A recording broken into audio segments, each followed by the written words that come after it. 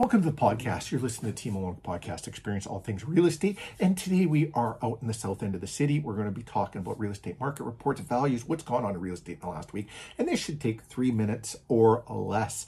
We're going to start off in River Park, South Dakota Crossing, South Glen. Then we'll pop over into Royalwood, do Royalwood by itself. Then Island Lakes, Bonavista Vista together. Then Sage Creek, Southland Park together. Then Aqua Place and Southdale together. Then we'll finish off in Winter Park, Aqua Park, and Waterside Estates. So some confusion and chaos going on in the real estate market. Hang out to the end of the podcast in about 3 minutes and we will discuss that. But let's get through the numbers first. 17 properties on the market according to MLS, and all data is from MLS for single residential detached homes. Today's Monday, May the 2nd, 2022, and I'm Stephen Olenek, Remax Performance Realty. 17 homes on the market in River Park, South Dakota Crossing, South Glen, and 12 of them came to market in the last 7 days, so basically 75% of your inventory. 0 new builds, 0 pending, and 7 homes that sold. All 7 sold above asking price. But there are a couple of homes that didn't sell on offers date, and this is what I'm going to get into at the end of the podcast. And they actually raised their price to where they expected it would sell at offers with multiple offers. We'll get into that at the end. Royalwood, 3 on the market there, 2 sold in the last 7 days. 0 new builds, 0 pending, 0 sold. If you're looking for some sold data on any of these neighborhoods for a longer period of time, reach out to us. We do monthly reports. We do quarterly reports as well. Island Lakes, Bonavista Vista, 6 on the market there. 4 came to market in the last 7 days, so pretty much 75% of your inventory, and maybe 80. 0 new builds going on, which is kind of shocking when you got Bonavista Vista right there. 0 pending sold, 4 that sold, 3 above asking, 1 below asking.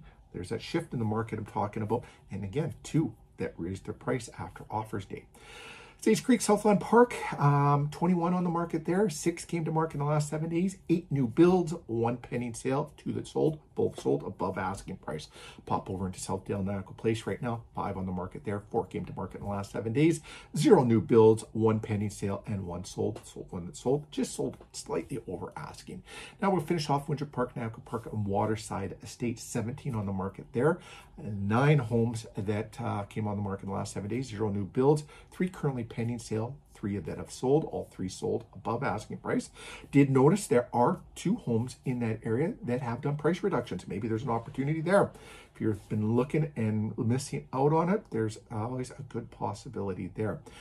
So now let's talk about that shift in the market that I'm talking about. Been saying it for a few weeks already. Been seeing it in other parts of Canada. Lots of stuff still selling above asking price here, but starting to see some that aren't selling on offers date, and some that are then raising their price after. Frustrating for people out there looking at homes, frustrating for realtors.